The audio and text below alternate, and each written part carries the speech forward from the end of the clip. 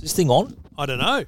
Is yours on? I'm on. Mine's on. On. I'm always on. The morning after a Origin Series loss. Oh, I think it was a Or great game. For you, Yeah. you once a year Queensland Origin Series win. I'm just gonna call you once again on that statement.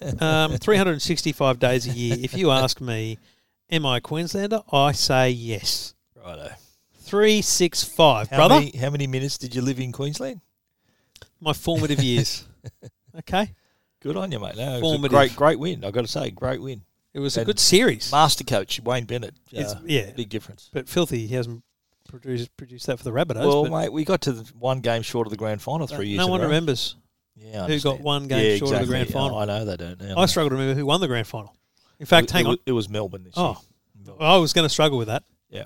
Penrith against Penrith. I felt sorry for Nathan Cleary. Sorry for those fans, people who aren't league fans, but that's bad luck. Yeah, that's your own. Nathan Cleary lost the grand final with Penrith and lost the Origin Series Because he's a loser. That's why. You reckon? No. Is that it? He's a great player, mate. I mean, he's a great player. Just he's had such a good season, But and then it ended but poorly. That young for bloke him. from Melbourne, who the Harry new Queensland. Harry Grant. What a champion! Yeah, he'll be And tell me this: He'll be Queensland riddle for me the this. next 20 years. Have we not got with Munster and Grant? Have we not Well, got that was the big test. strong Oh yeah, but the big going thing forward? was, no Cameron Smith, no Jonathan Thurston, Billy Slater. It's kind of Greg Inglis. All have finished retired from Origin, and was it Dean Ritchie, the Telegraph's worst Queensland team ever? So he wrote this morning, And he He decided they're the most you don't courageous. do that to Queensland. You don't do that. Actually, that was I think it was Cameron Smith that said that at the end of the coverage last night. He goes, "Listen, you say they're the worst ever. That's a red rag to a bull. Oh, is it That's ever, the mate? number one thing they did wrong. They'll was think, righto, great. Yeah, I know. It's strangely motivating. it is to them. mentality in a big way for yeah. Queensland. But anyway, I got my sports bet account back in the black. Oh, did so you? I've got You some- backed them, did you? Yeah, Oh, of right. course. Good on you, mate. I had a few I've had first a bad try couple of scorers weeks with Origin and Formula One, so I'm back with money to spend. back in the black, eh? Yeah. Nice. Well, I don't like having to actually deposit into a sports bet. I think I I've only done it like twice. Yeah, I've only done it once, and I'm still just playing with. I money always, that's in if I'm having a go, like last week, I bet on the Formula One and then on the Origin, I left $5 in there because I thought, worst case scenario, if both these don't come off, I'll find something. I'll come through. Yeah. I'll come back. Yeah, you did. I came back with those ones, so I ended up all right. Happy days. All right, let's do this thing. No, Stephen, come on, mate. Come on, amateur mistake. Bloody Tech Guide You're podcast. gonna have to edit that. I am going to have to edit that now, aren't I? Fair income. Welcome to Two Blokes Talking Tech Not a bad price. with Trevor Long from EFTM.com Really handy device. and Stephen Fennick from TechGuide.com.au. One of my readers actually came back at me with that little, in the intro I say, really handy device. Yeah. One of my readers came back to me. I wrote about something, I think the Belkin charging speaker, and that's where they quoted me back in Twitter. Really handy device. Yeah, come back at me. Did you realise why he'd said that? Like, because of the intro? Yeah, Like, yeah. okay. What do I say? I don't even know. It's just something about the right price or something. Oh, okay. So you don't even listen to the intro, do you? Should we play it again? It doesn't resonate in my head. I need to know what I say. Welcome to Two Blokes Talking Tech Yep. Not a bad price. with Not a bad Trevor price. Long from EFTM. Not a bad price. Not a bad price. Ah, jeez. We've got work to do there, really, don't we? Thanks for listening. Thanks for downloading episode 463 of Two Blokes Talking Tech. Thanks to the good people at Netgear and Arlo. I feel like a really old man. 463 episodes. It's crazy. And you know what? I had a look at my Facebook memories this week. Yep. Because I know we're coming up to 10 years. It's 5 years since I left SBS in March. Really? Wow. So it's 5 years this week that I announced I was leaving. Right. So you handed in your notice. remember the other night the other day, I think we were talking about how long it had been. I'm like, I don't even know. I think So it's 5 years in 2021, March 21. Yeah. So it was 5 years this week that I announced that I was not going to renew my contract and I was going to do my own thing. Well, so it's in 2 weeks. 11 It's 10 years 10 since years. I resigned from the telly. So There you I quit News Limited. bloody hell. And January, so it's a big. So January next year is going to be 10 years of Tech Guide, and then a month later it'll be 10 years of Two Blokes. Yeah. So it's going to be a bit of a festival early next year. Festivus for the rest of us. That's it. And good news, there's lots of Apple news around, Bruce. So we're Yeah. going to talk first about the App Store. This was an interesting one, and you can talk about why even more so with the Fortnite Epic Game stuff. But there has been a lot of I guess, media coverage of Apple's commission structure. They take 30% of every dollar you spend in an app. So if you download an app and you pay money, done. They take 30%. If you buy an in-app purchase, they take 30%. When they don't is when you buy a physical product from like Amazon or like from the JB Hi-Fi app. Yeah. They don't take 30% of that. But it's a huge amount of money. But it is the basis of the App Store ecosystem. Yeah. You know, they built the technology. They fund the App Store. They keep it running. They approve the apps. They keep it clean. They build the bus, you pay the fare. So, you know, but big companies, and we'll talk about Fortnite and Epic in a bit, have had huge things to say about this. But actually the smaller companies have not really been vocal about it, I think, because if you're earning couple $100,000 out of the App Store every year, you're not going to, bite the hands that feed you, right? Yeah, of course. But Apple announced last night that they were going to introduce a small business program as of January 2021, which allowed businesses earning less than $1 million per year through the App Store, or new developers to take a 15% commission, to pay a 15% commission to Apple instead of 30%. Up to $1 million. If you go over $1 million, you end up paying the 30% on that over $1 million, and the next year you flow into the 30% category full time. And that's purely from what you earn in the app. Is that $1 million cap? It's not if your business offline, your business could do a ton. You could be a $50 billion business, but only earning $900,000 through the app. Yeah, you only pay 15% but the commission. Extra, you go $1 million and one, then you're back up. For that $1, you pay 30%, and next year. The next calendar year, you're 30% for the whole lot. Right. And you need to drop below $1 million again to qualify for the following calendar year. It's a little bit complicated, but, it makes some broad sense. And Apple were very clear when they spoke to us about this in saying this applies to the vast majority of developers. Now, they wouldn't quantify that, but... Well, not every developer's like Uber and Airbnb and Facebook and Twitter, are they? Like most developers are small. And I thought most tellingly, when questioned about what how it was kind of unfair for the big guys to pay 30% and the rest to pay 15%, he's like, well, what we want to inspire people to grow to be the bigger businesses when... The 30% will just be part of doing business. So it is a bit of a give and take for Apple here. I don't know that we're ever going to know how much it hits the bottom line because services, which is App Store revenue, used to pretty much just be the App Store. So it was easy to call out in their financial numbers. But now that all these subscription services like TV, music, and likewise are services, it won't be obvious whether they take a hit through this in the next financial year. But I think 15% of something is better than 0% of something because a lot of businesses, a lot of app developers wouldn't have bothered to do it. And I think in this is relevant to the time we're living in right now, where a lot of businesses have been forced to go digital to reach those customers that they wouldn't have reached because of COVID. So this is an attempt by Apple to encourage and accelerate this move to a digital world so businesses can still reach their customers in these times. And a lot of companies have had to do that. They've embraced, like, online sales have gone up, and they've had to create apps to meet the need and demands of their business. So I think that's the reason why they're doing it. It's ironic, and we'll talk a minute about it, whether they announce it right in the middle of this epic Fortnite battle that's now spilled over into Australia. Look, the thing is, it's not a good look, right? So a couple of months ago, Epic take them to court in America over they're not allowing Epic to use their own payment mechanism within the app. Yeah, but that's an App Store guideline. You have to use the App Store. But I think Epic even went around it. They offered direct to customer in clear violation of the App Store. That's what I'm saying. And didn't Apple kick them off the App Store? Epic's court case is you don't allow us to use our own payment mechanism. They're not actually directly fighting the 30%, even though that's the crux of it. Yeah. But you didn't allow us to use our own payment mechanism, and you deleted our app from the store because we used our own mechanism. So that came out a few months ago. They broke the rules. Yeah. That breaks the rules, but they're trying to have a fight. And then, this comes out. So it does feel reactionary, but we don't know how many years they've been planning this. That's the problem. They've been at it for a while in the US, and now it's spilled into Australia because I think that they reckon that they want to try test it under Australian consumer law, but clearly the guidelines are there, and Epic are thinking, well, 30% of their earnings when they first started seemed like nothing, but now when they're like earning they'd be earning billions of dollars now. Yeah. 30% is a fair whack. Yeah. And the fact that the game is and Fortnite, your kids probably still play it. Fortnite is a game where there's so many little things you can buy within the game, like different covers, weapons, whatever you want. That they've created this market within the game. It's still one of the greatest rorts of all time. When I first bought V-Bucks for Jacko, I'm like, so tell me, buddy, what's this axe thing you're buying? Buy a skin with it. Yeah. How does it help? He goes, it doesn't help.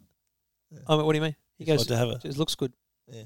So absolutely nothing that you can buy. The $19 billion that Epic made last year helped no one win the game. Yeah. It's of no consequence. It's just decorations. Yeah. So, I was playing this game the other day. I downloaded it from a Facebook out of all things, but it was a sniper game on the iPhone. You know me, I love the sniping in games. And it is I loved it. It was a bit of fun, but it was just constantly trying to upsell me and make me watch ads and things. I'm like, you're out. Yeah. But in that game, I'm having to win rounds to upgrade my rifle. But I could have paid $100 and just bought the greatest thing. That is an improvement on my skill in the game. But Fortnite, nothing at all. It's completely irrelevant, which is hilarious to me. So they're making billions out of it. They're selling digital items that don't exist. And that the fight over that is that we don't like you taking 30% of something you can only use in the game, not even use in the game, and it's a digital object that we don't have to manufacture. We just sell it. That's the mystery to me, is that they're arguing the toss there. It's actually interesting because, if the vast majority of developers are earning $1 million or less, to your point, there's a lot of developers not earning any money. So the question is, of the developers earning money, is it the vast majority? That's what I want to know. But we would never be able to get that information because Apple don't disclose such things. Apple won't divulge financial information. I think when you think about the apps that you've spent money on, I would hazard to guess that most of the ones I've spent money on would be smaller than $1 million. Yeah. I just don't. It'd be like a game developer or something. Yeah. Although some games, like what's a great example? Crossy Road. Remember when that came out? They'd be making more than $1 million, yeah. Yeah, so they came out probably with start from nothing, and then overnight became this massive company, earning a lot of money. Hipster wow. Yeah. So so the Epic thing, when you say it's come to Australia through the ACCC, so they're now trying to literally file that case here in Australia. Yeah, that's what they're doing. They've already applied to the federal court in Australia, and they're going to test the decision under Australian consumer law to see whether they can get a better result here. I think in light of what sort of our approach to how we deal with big tech companies, like the most recent example is the ACCC and their Facebook, the whole Facebook, Google, pay for your news, so that they seem to be on the side of the little guy. Yep. Not that Epic's a little guy, but you know what I mean. They don't tend to take the side of the big tech companies. Yeah. I think that's Epic might have thinking, you know what, we're a chance in Australia, maybe let's give it a crack there. But I think if they've agreed to guidelines, then I don't see how they're going to get around that, because they agreed to the guidelines when they first came on the App Store. That's the thing. The challenge is this you was can't not change the law. This halfway. was not a surprise. No. And Apple, I think, made it clear in talking to us about this that in all the changes they've ever made of the App Store, they've only ever been positive for the developers. Yeah. Okay? Yeah. So it's not like they've strengthened or made stricter the guidelines around the App Store in terms of payment. So Epic signed up to something. Look at it this way. They had the Fortnite was running on PC or a Mac or PC or PlayStation or Xbox, right? And they went, let's make it for mobile, right? And they made that decision to go, let's get it in the hands of more people. Well, how do you get it in the hands of more people? Do you manufacture a device like a Nintendo Switch-style device and sell it to people? No. You put it on a thing that already exists. 1.5 billion devices. And Apple say, if you want to put your thing on this thing that already exists in a billion, hands, then these are the guidelines by which you must adhere. And they agreed to that. So as a judge, I find it staggering that they think they're going to win this. I think that, and what's upsetting Apple too, from what I'm reading, is that it's not just about them having a confrontation with Epic. It's that Epic have kind of put the customer in the firing line. They're using customers as their pawns to try to get involved, to try to make them buy direct. So the only time here where I struggle with this is from Apple's point of view, is because if you're Epic, right, or you're just a business looking at the App Store ecosystem and stuff, and you go, okay, so if we use their entire ecosystem, the Apple Pay, the payment mechanism, everything, they've got to clip the ticket, right? But we've got our own payment mechanism, which works. Why can't we use that? because it doesn't require Apple to do anything for them to be able to click a button and use a credit card. So what's the saying? You got to dance with the person who brung you to the party. Like Epic signed up with the App Store to put themselves in front of billions of people, and you can't turn around and say, okay, now thanks for the lift, but we're going to go on our own now. They can't do that. They were brought to this position. Just feel like to access that. I get that, but I think they're challenging whether that's a really proper position to have in the first place. Yeah. And now they're big enough to challenge it. They can. Maybe they weren't big enough to challenge it back then, right? They won't. Well, let's say you're selling knickknacks, and you go to a local market stall, and there's a park set up with market stalls, and the rules of the market stalls are you must only accept cash. And you're like, I'm a cashless, I'm an innovator, I'm a cashless business, I've got a Square payment mechanism, I want people to tap and go. Yep. And they say, no, you can't. You're like, well, this is like, that's just so easy for people. You're not going to be at the market. I'm not allowed to be at the markets. Yeah. I don't think that from the ACCC point of view, I think they'd be in trouble for saying that, for the markets potentially dictating that. But it's not here. The argument isn't the method of payment; it's who you pay. It's who. It kind of is pay. Because Epic want people to be able to just pay with a credit card. Yeah. Yeah, that's what they created, was a little button that allowed you to just buy the V-Bucks with a credit card instead of using the double-click Apple Pay mechanism. Interesting. Very fascinating. Yeah, interesting. But 15% is a much better number for small. I've seen a lot of small developers this morning talking about how positive it is. Yep. So while the big headlines will always be this epic fight, I think the real headline is the majority of developers are actually pretty pumped about this. Yeah. And not every developer is a massive developer.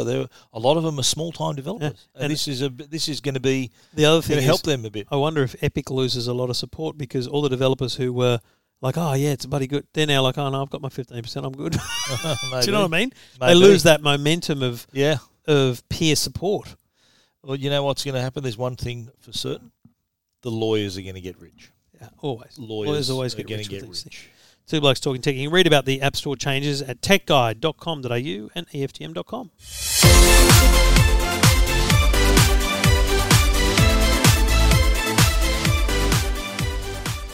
Call of Duty. Woo, yeah. The new Black Ops Cold War. Ronald Reagan. This is a good period. I really love the trailer for this game because it had it was playing Blue Monday by New Order, so it had a real 80s feel to it. And it still has, the game actually has a really cool 80s feel to it as well. But for those, and you're gonna crack a smart ass how old I am joke here.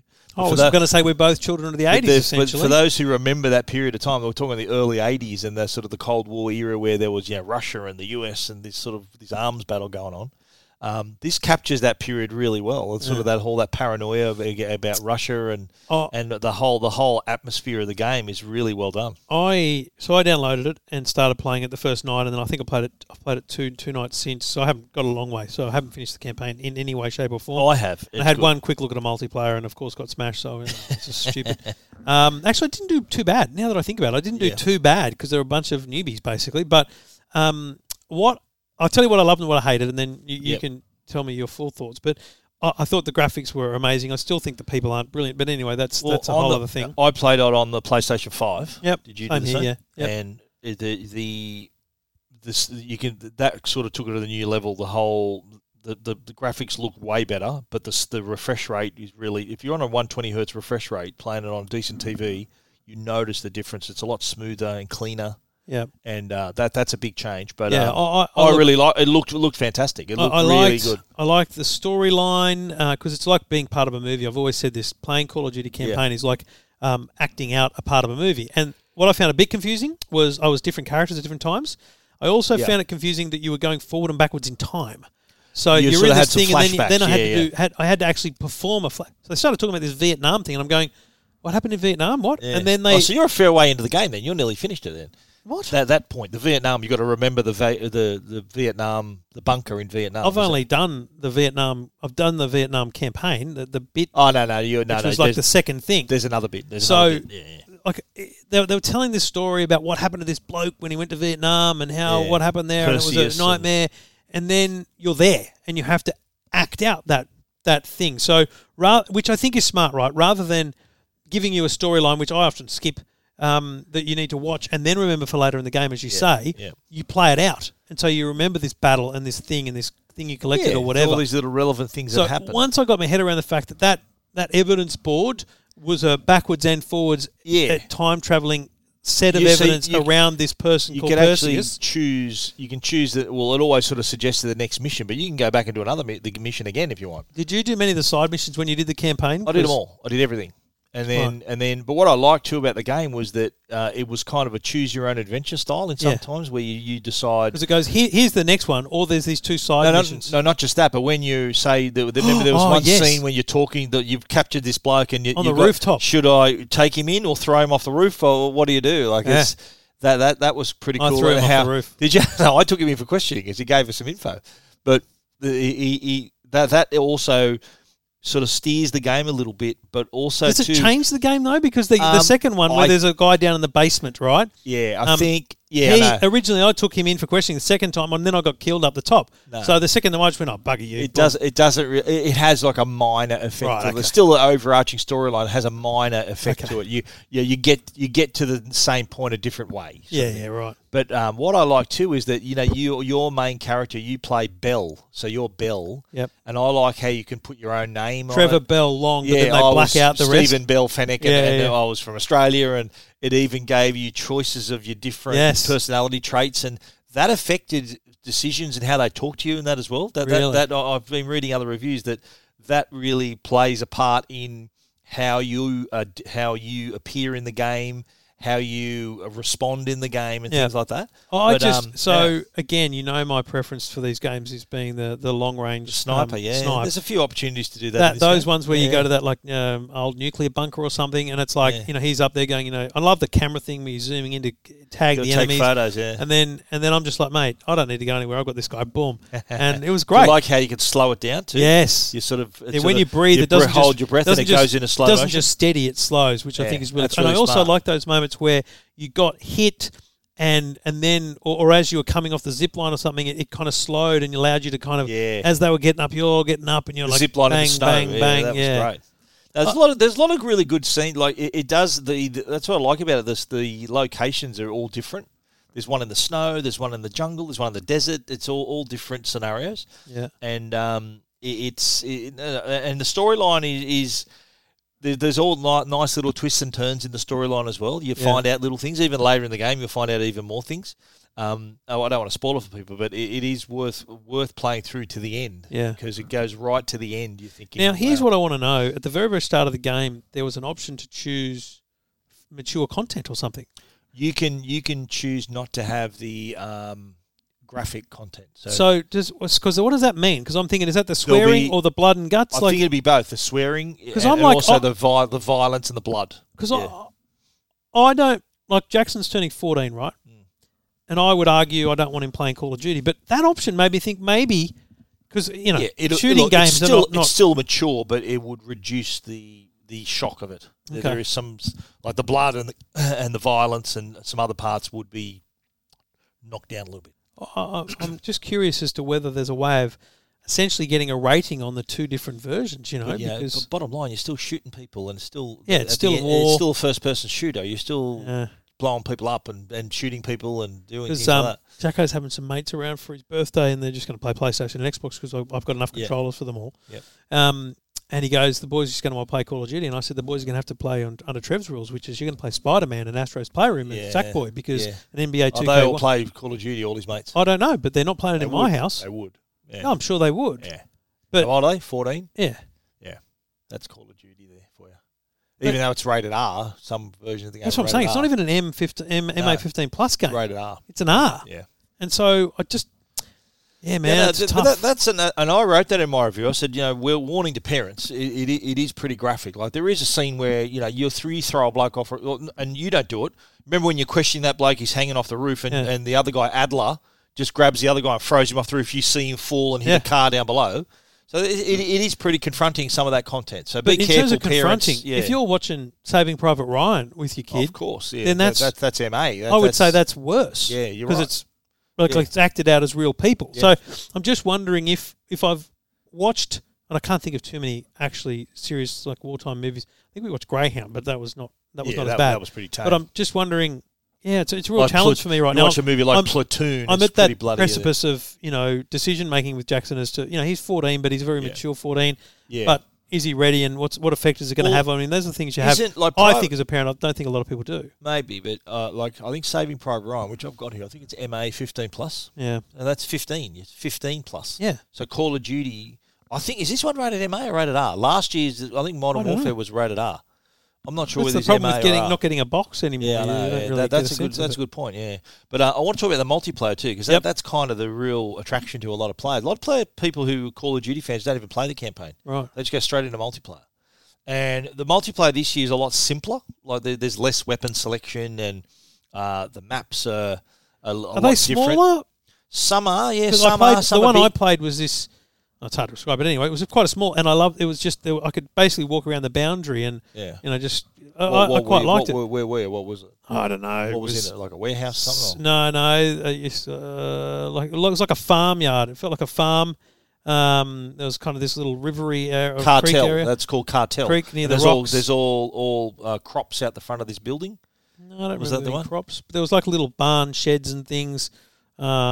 And there was like a little tower people shooting out of. There was one little tower there, yeah. Cartel, that's okay. called. That's like I think that's like a drug, like a Colombian sort of. I like that map, and I also liked it. I felt like you could get from one end to the other real quick, so it meant that smaller maps, tight map, yeah. Tight, like the maps you like would be. There's one I think called Armada, where you're out at sea on this big boat, and there's a couple other little boats that are moored to this bigger vessel.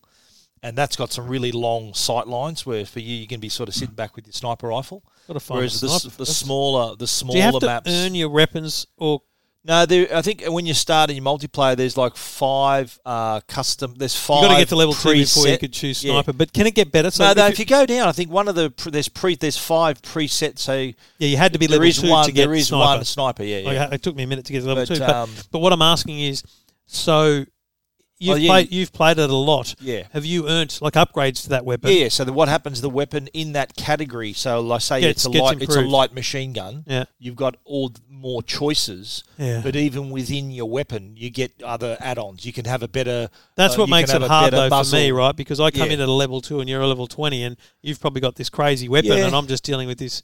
Bog standard. You earn it though, but I think what it tries to do, the service does try to match you with people your own skill level, but or your own rank. Yeah. But you can upgrade. See what going further up in the ranks unlocks features of the gun, so you can get a better scope, better handle, better barrel, and then. So what's your favourite thing about multiplayer then? I just like the new maps. The physics of it is. I reckon probably not quite as good as Modern Warfare. Modern Warfare was a bit smoother.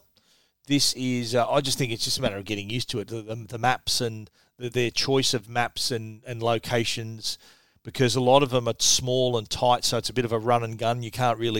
And this is a sort of the dirty word in COD. You can't be a camper. Yeah. If you sit in a corner and just wait for people. Well, that's to come what I past liked about that little map was there was just nowhere people could sit. You can't hide anywhere. That tower was about as good as it got. Yeah. But there's. I think it's just a matter of. As like the maps, I'm still getting used to the maps. I do like the variety you get, and the variety in size. And I think not having as many weapons to choose from is probably a good thing for a lot of people, because it's just less confusing. But overall, I'm happy with it. I've been playing with it. Is there anything they're missing that used to be great and now is lacking? No, not really. No, I think that's what I like about it. I wrote that in my review, that they haven't dared to change the core of what makes COD great, especially the multiplayer. They have not dared to change that, because that would cause a lot of people some grief. Very good. Call of Duty Black Ops Cold War is out now, and it comes highly recommended by Call of Duty expert Stephen Fennick. This is Two Blokes Talking Tech. And we do it all thanks to the good people at Netgear. And if you're into gaming, the PS5 is Wi-Fi 6 enabled, and so is a range of Netgear products that will all be Wi-Fi 6. Netgear Nighthawk Wi-Fi 6 mesh system. There's a new Nighthawk router that's Wi-Fi 6. There's a bunch of products on the market that are not just Wi-Fi 6 enabled to give you the speed and accuracy you want from your Wi-Fi, but with the Nighthawk products, you can also choose things like quality of service. You could have a household full of 40 different products and Wi-Fi connected devices, but you could choose that the PS5 gets all the bandwidth it needs by suggesting it gets quality of service. It's a fantastic way to configure your network with the Nighthawk range of routers from Netgear, and you can check out the full range at netgear.com.au. This is Two Blokes Talking Tech with Trevor Long and Stephen Fennick.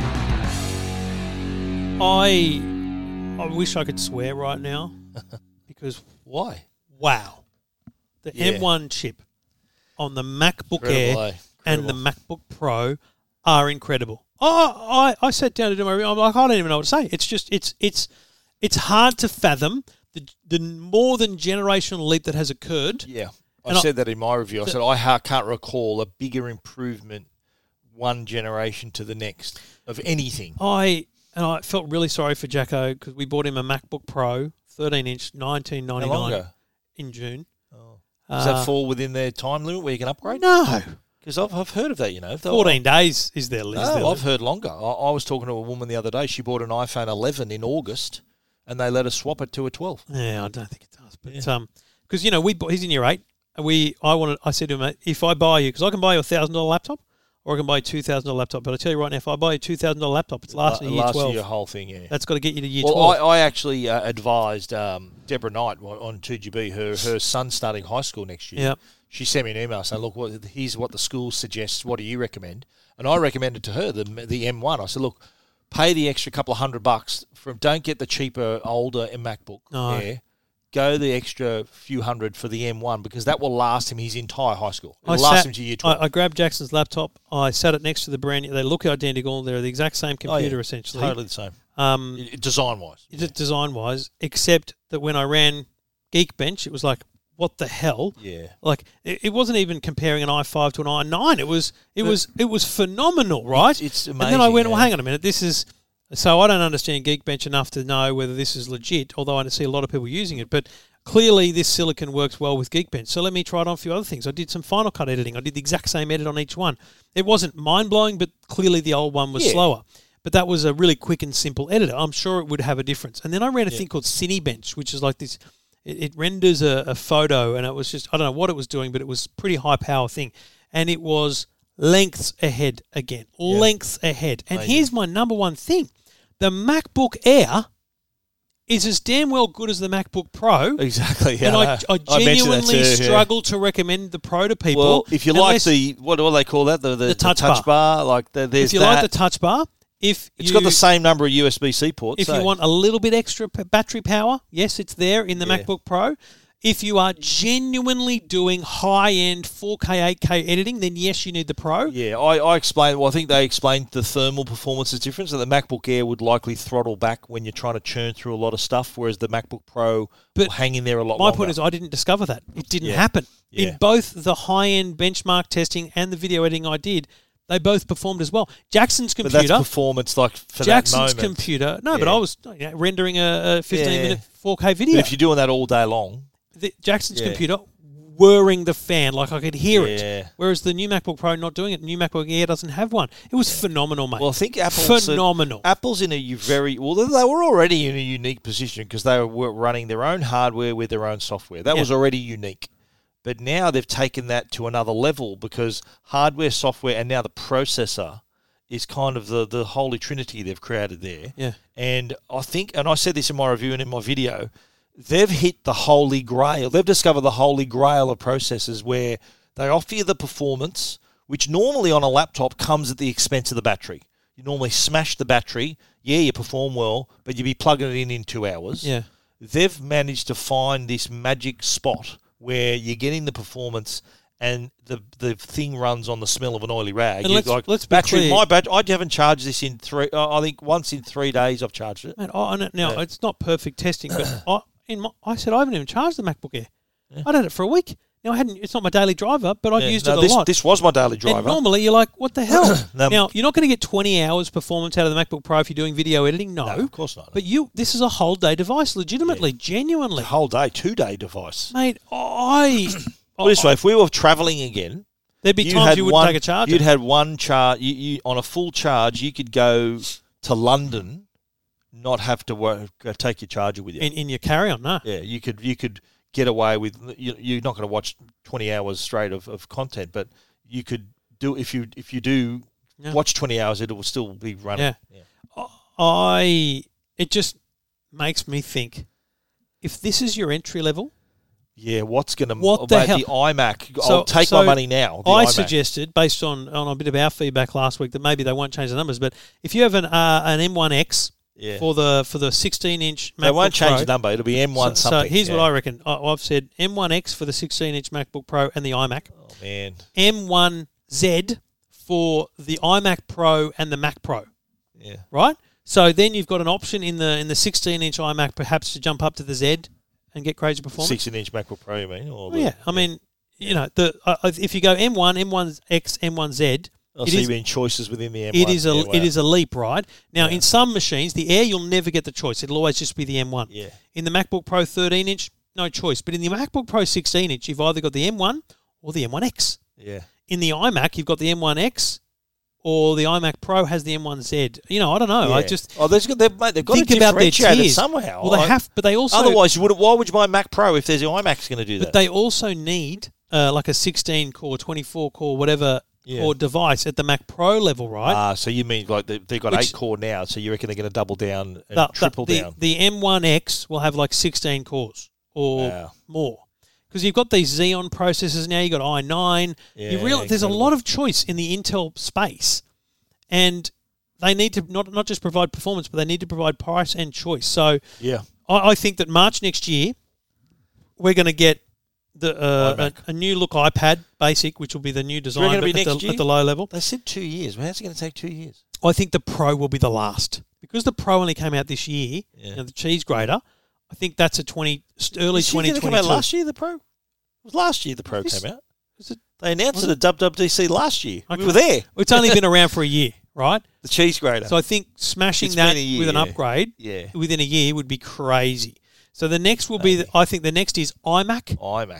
So I predict 16-inch MacBook Pro. March, iMac, and 16-inch MacBook Pro. Boom. End of the year, iMac Take Pro. my money now. iMac Pro at the end of the year with this new Z chip. And then the following year. Early the following year. So that's kind of 2 years. Yeah.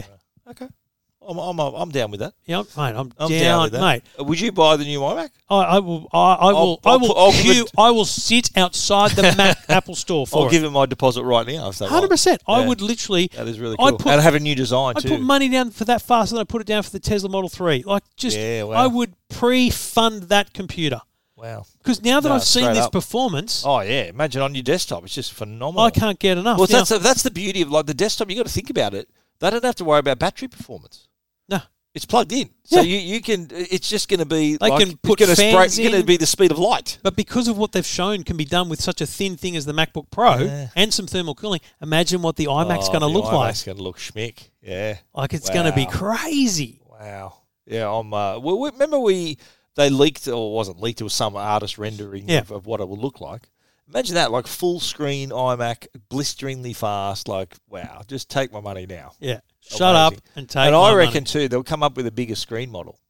I reckon they'll have a 32-inch one. Yeah, right. Because you think now 32-inch monitors are not uncommon now. They're pretty cool. I've got 2 of them in my office there. Yeah. So I'm thinking a 32-inch. And what they could do, because the basic chassis size of what they got now with the 27, they could probably get away with it. It wouldn't be too much bigger because of the thinner bezels and all that. Right. They probably wouldn't have to make too many changes in terms of the size of it. No, it's actually not a ridiculously big machine. Yeah.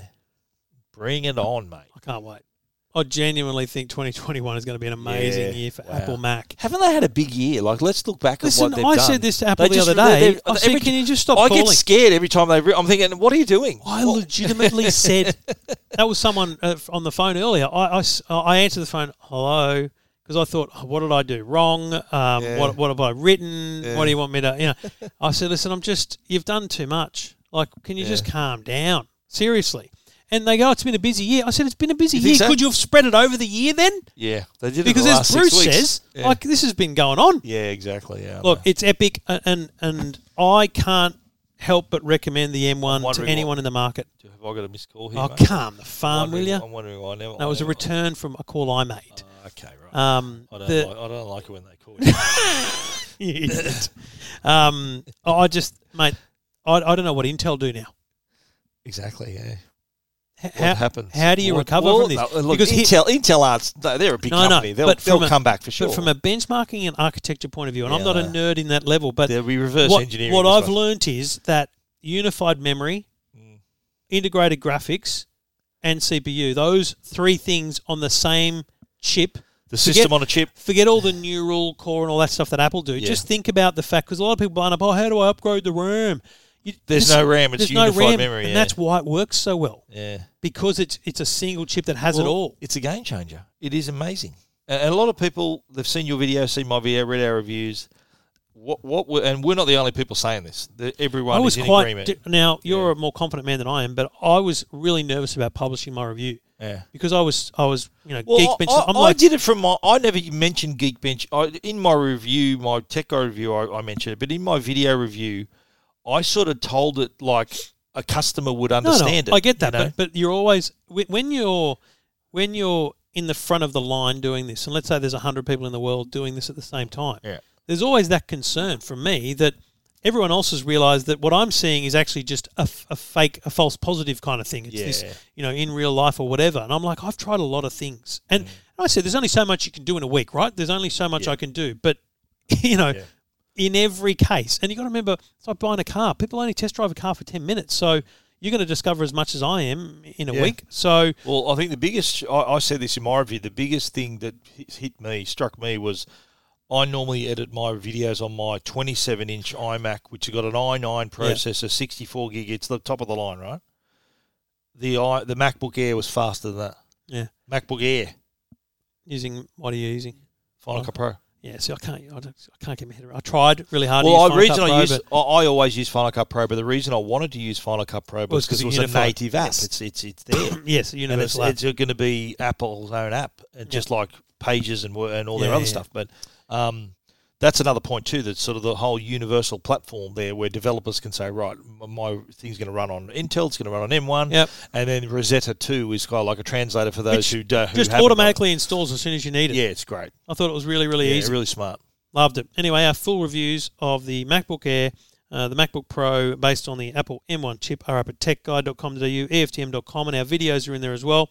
Watch the videos, hit subscribe so you can find all of our YouTube videos as we put them up. This is Two Blokes Talking Tech with Trevor Long and Stephen Fennick. Now, remember how we said earlier about how many products Apple have released? We forgot that we hadn't talked about this one, the HomePod Mini. Bruce, Apple warning, Apple warning. Woo. It's like what is it on Triple J? They go, well, language warning. Never heard of Triple J.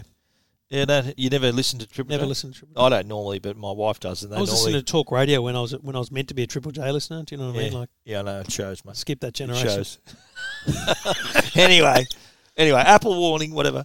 The HomePod Mini. Now, this, I think, I reckon, and I didn't write this in my review, I just had this thought now. This should have been the HomePod they released before. It should have been the first. This should have been the one that they released 3 years ago, whenever it was. That's right. And this would have made their market share go straight through 100%. The roof. They kind of. It's been 2.5 years since the HomePod came out. Yeah. In that 2.5 years, Google and Amazon have grown in huge numbers. And have a guess why? Because their cheap speakers are $150 or less. Oh, much less. And let's be clear, HomePod Mini, in terms of dollar comparison to and feature comparison, is overpriced by like double. Because you can get an Echo Dot with a clock. You can get the Google Nest Mini for $79 right? But let me tell you straight up, $149 you get sound that is it's awesome. Double or triple what you get from those little things. See, that's and do you remember when HomePod came out? At that time, that's when Google Home came out. What was it at $149? Yeah. And then Amazon speakers came out for $120. And Apple was just still hanging in the background there, overpriced, and people not buying it. So they kind of missed the boat there, I reckon. I think so too. And that's why Siri is kind of the third ranked digital assistant in terms of... She's the oldest, but the dumbest yeah. of the digital assistants. And I think if they had reversed it and done this will bring them back. This will bring customers back. You've got to remember the number of people who own iPhones and iPads and iOS devices. That's more than half of Australian customers. This will do it. There's nothing stopping you owning multiple home smart speakers. You can have your Googles and Alexas, but you can have a HomePod as well in the kitchen or the bedroom. But I think what will happen is you buy one of these, you're going to want more. You're going to want more. Right? I reckon, I've said this before, I reckon you should buy two. Anyone who wants to buy the HomePod Mini, get two. I agree for 'Cause- two reasons. One, they yeah. sound great together as a stereo Well, pair. that's it, left and right, and then you've already got a multi-room system. Or if you want a multi-room system, they're great because Siri exists. Siri's as good as she's ever been, but still not improving to the point of Google and Amazon to be witty, funny, and able to actually answer questions. Siri is good for controlling your smart home and giving you music. Yeah. That's what she's good for. Which in most cases, they're the number 1 and 2 uses of a smart speaker. Let's be clear. As HomeKit advances, I think you're going to see more products that are HomeKit compatible. Yeah, and that's where everything happens. For anyone who's got an iPhone, HomeKit is where you can link your lights with, with your thing and all this. There's one big problem. I think the number 1 selling smart home product in the country is cheap. It's affordable. It's the laser stuff, Connect Smart Home at Harvey Norman, right? Yep. Because it's affordable. But it's not HomeKit compatible. Because that's a whole other. HomeKit tends to be sort of more. It's a whole other level of products. authentication required. Yeah. And so, if they want genuinely to own this market, they have to allow the companies like Tuya in China, the people that make Kogan, Connect Home, all the affordable and off the shelf smart home products are Tuya. You can use one app. You don't if you've got a Kogan thing and a Connect thing, you can actually use one app to control them all. That needs to become HomeKit compatible. It would be a phenomenal thing to do because you're going to spend so much money for a strip light from Philips Hue. Screw that. Yeah, I'm getting a Kogan or a Connect Smart Home. I just went to Harvey Norman at Hornsby. We've got a new store. You should come up and see it. It's beautiful. Harvey Norman. Yeah, Harvey Norman haven't opened a new store in like 10 years. Yeah, wow. The Auburn store, you've been there, their flagship huge, store. It's beautiful, right? Yeah. The Hornsby store, it used to be a Myer that closed. Yeah. It's beautiful. It's really well laid out.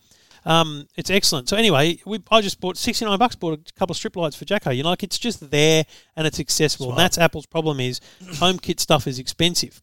But mate, intercom. You can do it. That's funny. That was great. You can do it on Alexa. No dramas at all. But it's just better, smoother, and better quality on HomePod Mini. So you can from one HomePod to the other, say intercom the bedroom or intercom wherever or intercom everyone.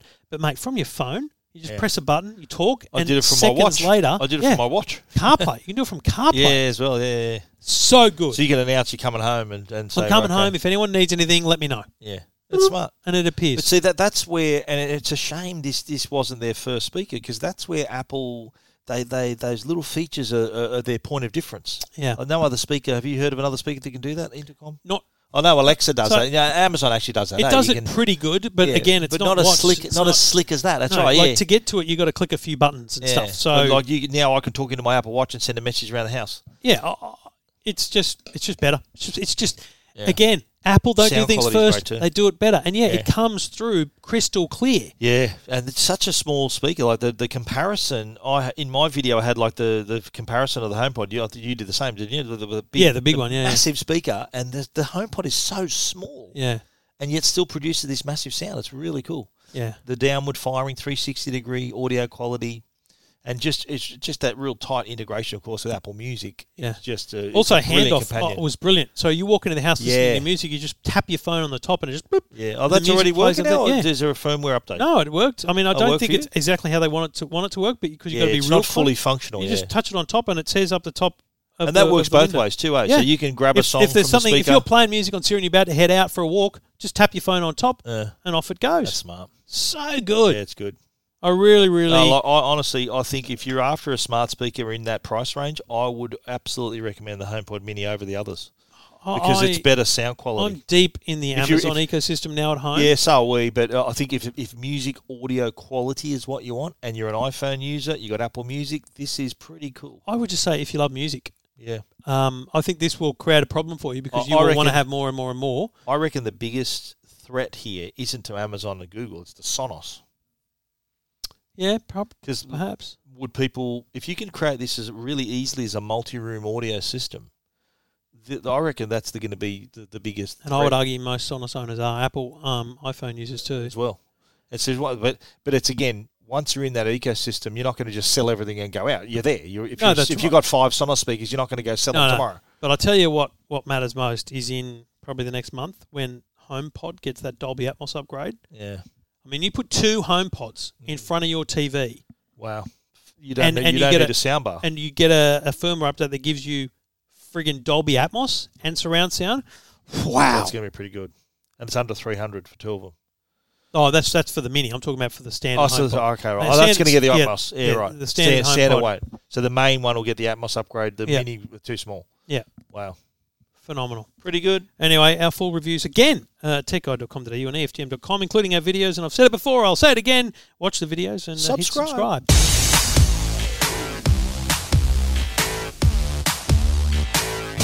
Two Blokes Talking Tech, sponsored by our good mates at Arlo. Arlo's smart home products provide award-winning innovation in home security. And one of the features of the latest Arlo product releases is the two-way audio duplex. And what this means, it allows you to talk to your visitors simultaneously, so minimising delays in communication, so the experience is like talking on the phone.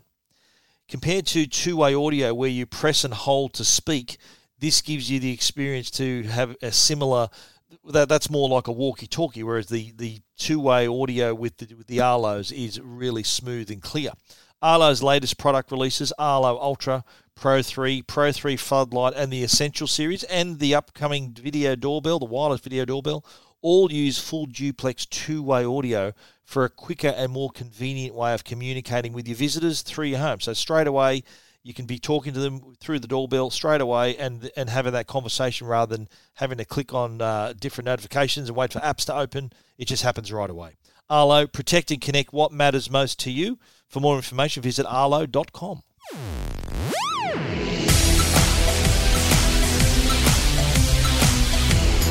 Well, I found this one fascinating. A few weeks ago, TPG Telecom, formerly Vodafone, and now the merged TPG, let's just call them TPG. I prefer to call them Vodafone, but they want to be TPG. Announced they were launching a new sub-brand called Felix. It was going to be a carbon-neutral telco. I didn't think that was a selling point on its own. I'll be honest. I know there's a lot of people that do, go hard on the environment. I respect that. No dramas at all. But, just being carbon neutral is not a reason for me to switch telcos. Yeah. But here's what's fascinating about this. They've announced this week their plan. And I say plan because there is just one. Yeah. And I've never seen anything like it before in Australia, because not only is it carbon neutral, it's $35 a month. Unlimited calls, unlimited texts. They call it infinite, but I'm going to call it unlimited data, because the data is 5 megabits per second. So there's no 400 meg, there's no 200 meg, there's no 50 meg. It's just data. Constant 5. Constant 5 meg as much as data. you want. As much as you want. Right. Now, with 5 meg data, you can stream HD video. Yeah. Felix even say the video might take longer to start, but it'll stream. Yeah. Like, I actually want to test this and go, don't break it to you, you can watch bloody Netflix on this. Yeah. It's not going to be 4K, but on your phone, who cares? Yeah. So 5 meg data just means your emails, if they're big attachments, come down to your phone slower. But it doesn't stop you looking at Facebook or anything. Yeah. Like, it's actually quite a fascinating thing to say, do we really need 5G when for value I can get whatever I need? And also, too, like if you do have a limit on your data and at full speed, people are going to be sort of always looking over their shoulder thinking, oh, can I do this? Where am I at my limit? Whereas this sort of gives you that peace of mind where no one's going to throttle you back. It's just consistent. And it's budgetable. $35 a month. That's my cost. That's all. Is this prepaid or is this a postpaid? Oh, that's a good question. Prepaid? I feel like it's postpaid. Okay. I feel like it's postpaid. And this is part of Vodafone. So you're on the Vodafone it's part of the TPG. network. So Vodafone so you're network. on the Vodafone network. Yep. So my mum, I just gave her a smartphone for her birthday. First smartphone, right? She had a flip phone for years. And what about this? I couldn't set it up because she had an old big SIM card. So I said, you need to go to the Telstra store. You need to burn a new SIM, same number, please install. Those are the instructions I gave. So they put it in for her. Anyway, she got a text message like a day later saying you've used $50 worth of something. And I went, oh, Jesus, you don't have any data. She's never used data on a phone. So she's burning through data at a per megabyte rate. And I looked online. The cheapest she can get a plan for is $55. That's the cheapest Telstra plan. The cheapest Telstra plan is $55. The small plan is that? Yeah, $55. Now, that's $20 more than she's currently paying with Telstra on a, old plan. Yeah. But I'm like, Mum, we're going to have to switch you to another telco. I'll probably put her on Boost or something because she only has Telstra, like, where the pub is in the middle of nowhere. Yeah. There is now Telstra service there. Yep. And she needs the mobile service. So I can't, unfortunately, put her on this. But this is exactly the amount of money that I think my mum, who's just turned 70, doesn't need to spend more than $35, and she doesn't need more than 5 megabits of data. Ever. That's good. I put my parents onto Kogan. Yep, because you can pay in advance, pay a year in advance. That's what they liked. They said, look, pay for the year and we're done. Yeah. And now they're very happy with that. I love that idea. That uses Vodafone too. I'm actually thinking maybe Jacko would be good on this. Because Because again, On Felix. yeah, because like what's he Yeah. doing? He's watching Instagram videos and stuff. Yeah. $35. So that's but that's what we pay today for Vodafone with him. So it's not really worthwhile switching unless we wanted to go green. But yeah, Okay. it's fascinating. How much data has he got right now then? He's got like 60 gig because there's a bundle with that's him heaps. and his mum, right? But yeah, like how much are you going to use? He's though, using like? 10. Yeah. Yeah. About my level then. 10. Yeah, exactly. And you've got 180. I do How now. much? Let's do a check. Let's do do a now. check. Let's Yeah. do a check. What's Stephen using? What's Trevor using? Okay. Where's my Telstra app? Okay, ladies and gentlemen, open up your My Telstra app if you're a Telstra customer and let us know. Take a screenshot. Send us a screenshot at Trevor Long, at Stephen Fennick. How much data are you using? What about that for a promo? 19 days left. I've used 7.5 gigabytes of data. I haven't signed into this phone. I've jeez. changed phones. Idiot. So Oh, no, I've there I got am. I've got 19 days to go, and I've used 7.5, which means I'm probably going to use more than 10 easily, probably 30. But I've got 180. I've got 172.5 gigabytes left. Oh, hang on. How many you got there? Look, mine just says something went wrong. Refresh. Oh, well done. I'm wondering though about data usage for the current period. 2.6 it's good. gigabytes It's is good, this app. 2.6 gigabytes is speed test. View your usage. Look, it just keeps saying something went wrong. Oh, I'm signed in. well, that's good. Something went wrong. So if I didn't, personal hotspot 1.3 gigabytes, speed test 2.6. If I didn't do those two things, I'd be under 5 gigabytes of usage. Apple Music 1.2 gigabytes, like GoPro 1.2 gigabytes. What the hell? It Yeah, must I be. got I must be nothing. cloud configured. I got nothing. So if I just cut a few things back, I'm easily saving data. Anyway, Phil, I do think Felix is a really compelling opportunity, especially for people that are okay with the Vodafone network and just, don't need high-speed data. And I would argue most people don't need it. Peace of mind. Yeah, absolutely. How much did you say? I wasn't listening before. How much did you say you used your data? I was trying to find mine. It wouldn't I'd work. use 7.5 and I've still got 19 days to go. So in about 10 days, I've used 7.5. So let's assume I'm going to use about 21, 22 this month. That's if I keep doing as many speed tests as I do, which I do a lot of. Yeah. Every time I see 5G, I speed test. Because I get a lot of it up my way. It's really good up Yeah, there. that's great, mate. Let's see what we've got here now. 4G. So in your house, you got 5G. Yeah, all through the house. Yeah. Everywhere. Backyard, front yard, I'm happy for bedrooms, playroom, lounge I'm room, happy kitchen, for you. It's good. office, you name it, mate. It's good they looked after the rural areas first. Yeah, you know. remote and regional People- communities. People in the country, you got to They look after deserve them. help and That's right, support. That's right. Two Blokes Talking Tech. This is Two Blokes Talking Tech. You know, next week it's Black Friday. Yeah, is it? Oh, is it next one? I thought it was this week. Isn't it normally the day after Thanksgiving, Black Friday? Isn't it this Friday? No, it's next Friday. Oh, right. Yeah, not tomorrow. It's the 26th, 27th of November. Good then. And then Cyber Monday follows that. Yeah. And then that basically kicks off the Christmas shopping season. How exciting. And I'm it is pumped. exciting, very exciting, especially for scammers, because they're thinking, well, you know what, let's have a crack here. Christmas has literally come early. It is, they're thinking that all these people are going to be shopping online, and even more so this year where a lot of people have had no other choice but to shop online. Yeah. And I think they're going to continue that now with Christmas coming up. And Norton LifeLock they released their transformation report, digital transformation report. And showed that 57% of Australians are doing more online shopping and are going to continue to do that. And now more than 40% are now using a digital wallet. So this is sort of basically the business end of the year for scammers who are going to try to catch people out in credit card fraud, identity theft. So you just got to be really vigilant. Assholes. Yeah, you got to be really vigilant about where you shop and how you shop. Like shop at reputable websites. Do your research on the site. Check that the site's actually real. And I think what we're referring to here most is those ads. You get those. Yeah. So we all know Kogan and Catch, Amazon, And eBay. these come through on Facebook. These and are all social media. reputable places. When you go there, you can trust the way you're shopping. But when you see an ad on Facebook and you click through, that is awesome. And even if it says delivery by Christmas in Australia, Yeah. whatever, you've got to use that second guessing technique and go, hang on a minute, what do I know about this? And I'll tell you the number one thing I would recommend outside of having security software is if it's new, don't do it on your phone. Send that link to your computer. Send that link to yourself, because then on a browser, a lot of these things are built on a phone, so that you don't really get the whole sense of the website of it. You tend to be a bit more impulsive on your phone. Yeah, it's just, here's the product, here's the button to pay, go, done. Yeah. Now, look, I always choose to pay via PayPal because I just think there's a bit of security there. Yeah. But there's quite a good potential for the scammer to have created a PayPal-looking gateway. But that's as well. the thing, though. A lot of the scammers, they're so sophisticated now. They actually create sites that you think are real. Yeah. They try to copy sites as well. Like, are you shopping at the real Tiffany site? Yeah. Wherever you happen to be shopping. So you've got to check things like make sure the URL is legit. You've got to also, if there are low prices and we're talking discounts more than 55%, red flags. If it looks too good to be true, folks. Yeah, it is too good to be true. is. Then. And review the copyright date, domain name, domain creation date.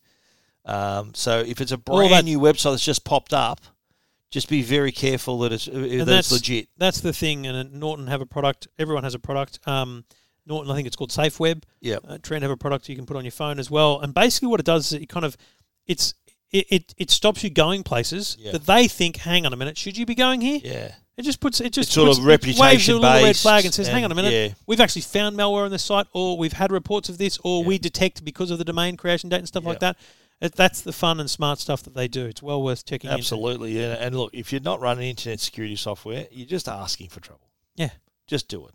And don't. How many times? Just because you're on a Mac. You know, exactly. Macs aren't immune to these. Like this this is not a virus on your computer. This is scamming. This is an operating system based scam. This is a scam. Yeah. So I think a lot of people ask me. I know they ask you, what's the best free internet security software? And my answer is there's no such thing. Yeah. You've got to pay for it. What I say to them is, which is the best free car insurance? Yeah. Exactly right. Not the one. There isn't one. Get into it. All right, people. Details of that up at techguide.com.au. This is Two Blokes Talking Tech with Trevor Long and Stephen Fennick. And that's a wrap. We'll be back again next week with episode 464. Thanks to the good people at Netgear and Arlo. Thanks for listening. Thanks for downloading. Send us your feedback. Send us screenshots of your data usage, you poor simpletons, at Trevor Long, at Stephen Fennick on Twitter. And you can find us on all the other platforms as well. And as we said, check out our videos on our main products and hit subscribe to those as well. Stephen, I'll talk to you next week. See you then.